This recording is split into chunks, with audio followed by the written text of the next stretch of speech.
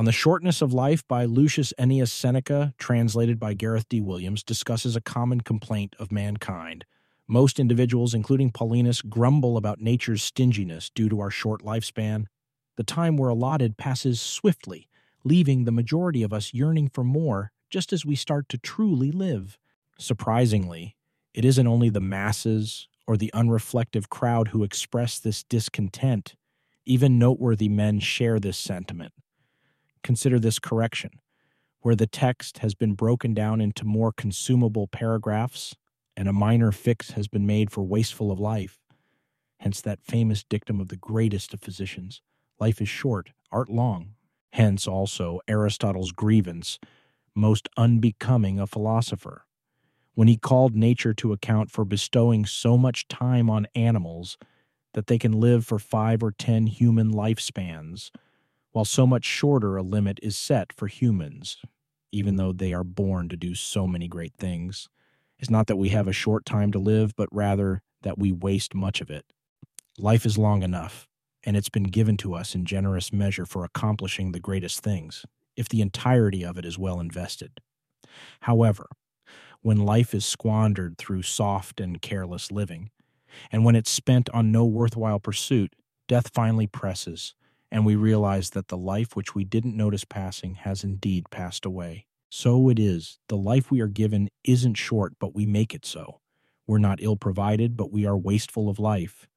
Just as vast and princely wealth can be squandered in an instant when entrusted to a poor manager, so can even a modest wealth grow through careful deployment when entrusted to a responsible guardian. Likewise, our lifetime provides ample opportunities for the individual who plans it well. 2.1. Why do we fault nature? It has been generous. Life, when used wisely, is long enough. However, one person may be gripped by relentless greed, another by a diligence invested in pointless endeavors. Some individuals are drenched in alcohol. Some are lax due to idleness. Some are exhausted by political ambition, always dependent on the judgment of others. Others' burning desire for trade propels them recklessly across lands and seas in pursuit of profit. The passion for soldiering torments some who are either always keen on posing threats to others or perpetually worried about threats to themselves. Some people are worn down by the voluntary enslavement of thankless attendance to the powerful. Many stay busy either pursuing other people's wealth or bemoaning their own. Others who lack a consistent aim in life are constantly tossed from one new plan to another by an unstable and perpetually dissatisfied fickleness. Some individuals have no goal toward which to guide their path, and death catches them by surprise as they idly yawn. Thus, I don't doubt the truth of that profound statement from the greatest of poets. Scant is the part of life in which we live. The rest of existence is not living, but merely passing time. Vices besiege and surround us from every side, and they do not allow us to rise again and raise our eyes to perceive the clear light of truth. Instead, they weigh heavily on us, keeping our gaze lowered and fixed on mere desire. It's impossible for their victims to revert to their authentic selves. While they might occasionally find some respite, they still remain restless, akin to the deep sea that continues to swell even after the wind has calmed.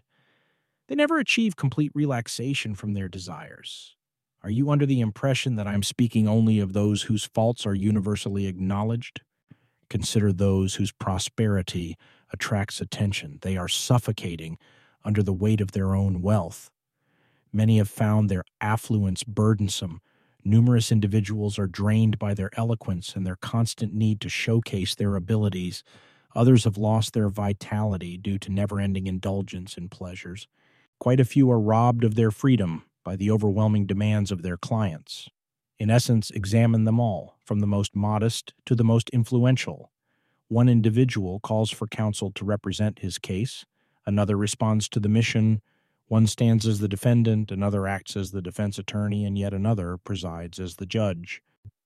No one champions his own cause, but instead, each is consumed in the service of another. Inquire about those influential citizens who have taken the time to studiously memorize names, and you'll discern distinct characteristics that set them apart. The first cultivates a relationship with a second, the second with a third. None seem to be their own person. Some individuals exhibit irrational displays of anger, voicing complaints about the perceived arrogance of their superiors, who are too absorbed in their tasks to grant them an audience at their convenience. One must ask, does it seem fair to bemoan another's arrogance when the complainer himself hardly spares time for himself? Despite the indifference, the superior will at times deign to acknowledge your presence, entertain your words, and even permit you to stride alongside him. You have never made an effort to observe or listen to yourself. Therefore, you shouldn't anticipate reciprocation for your attentions, since they were given not out of a desire for another's company, but because you were incapable of communing with yourself. Throughout the ages, all the brilliant minds who have arisen agree on this one point, yet they could never sufficiently express their astonishment at this mental obscurity in humans. No one allows anyone to seize their estates, and if a trivial dispute arises about boundary lines, they quickly resort to stones and arms.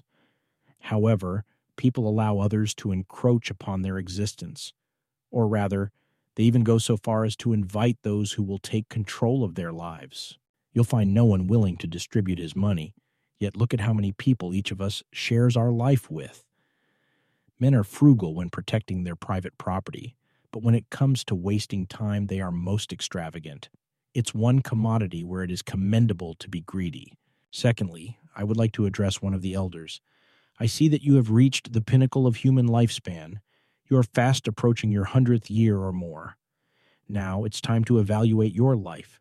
Calculate how much of your time has been consumed by a moneylender, how much by a lover, how much by a sponsor, how much by a client, how much in arguing with your spouse, in disciplining your servants, in navigating through city social obligations. Add to this the illnesses we have inflicted upon ourselves and also the time that has been idle. You will find that you have less years than you think. Reflect upon and remember a time when you were certain of your purpose, those few days that transpired as you had envisioned, a moment when you were in complete control of yourself, when your facial expression revealed your true feelings, when your mind was free from agitation. Consider what achievements you can claim in your long life. Identify how many have exploited your existence without your awareness of what you were forfeiting. Acknowledge how much time has been squandered on baseless anxiety, foolish joy, insatiable desire, and the allure of company. And finally, measure what little time remains from your own reserves. In doing so, you'll realize that you are meeting death prematurely. So, why is this happening? It seems that people like you live as if they're going to be around forever, neglecting the reality of human fragility. You do not monitor the time you've already spent, wasting it as if it is drawn from an abundant source. Yet ironically, that very day which you give to someone or something else may be your last. You are like ordinary mortals, fearing everything, yet like immortals coveting everything. Often you may hear the proclamation, "After my 50th year, I'll retire to a life of leisure, and my 60th year will bring release from all my duties." But what guarantee, may I ask, do you have that your life will extend that long? Who will ensure that your plans can proceed without hindrance? Isn't it shameful to allocate only the remnants of your existence to philosophical thought, only the portion of time that can't be consumed by preoccupations? Contemplating life only at its end is tragically late. What foolish oblivion it is to postpone wise plans until our 50th or 60th year, hoping to embark on life from a point that few have reached. Observe the powerful individuals in high positions. They often express a longing for leisure, praise it, and hold it above all their blessings. They sometimes long to step down from their pinnacle, if they can do so safely, for even without any external disturbance or shock, fortune crashes down on itself due to its own weight. The divine Augustus, to whom the gods gave more than any man, never ceased to pray for rest and sought release from state affairs. Every conversation of his invariably returned to his hope for leisure. He would lighten his burdens with the sweet, albeit illusory, consolation that one day he would live for himself.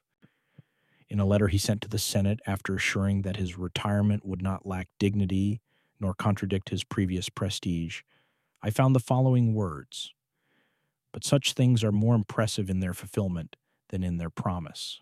My deep desire for a time I have long prayed for has led me to anticipate its delight through the pleasure of words, given that the joy of that reality is yet to come. Leisure was such a desirable thing that if one couldn't enjoy it in reality, they found joy in anticipating it.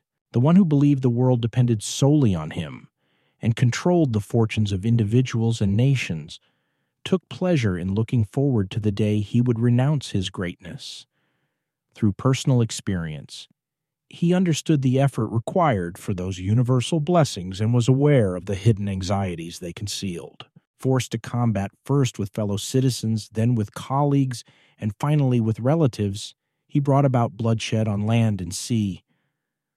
Driven by warfare through Macedonia, Sicily, Egypt, Syria, and Asia, along with many other known lands, he repositioned his weary armies from domestic to foreign wars. As he was pacifying the Alps and subjugating enemies in the heart of the peaceful empire and expanding its boundaries beyond the Rhine, Euphrates, and Danube, individuals like Murena, Scipio, Lepidus, Agriatius, and others were sharpening their swords against him in the city itself. In his waning years, he even failed to escape the troubled intrigues of his daughter and several noble lovers who, bound by adultery as if it were an oath of allegiance, posed a consistent threat. This included Iulus and a woman repeatedly posing a danger with her allegiance to Antony. Even after he excised these societal sores, new ones emerged in their place as if reflecting the political body, always hemorrhaging somewhere due to an excess of blood.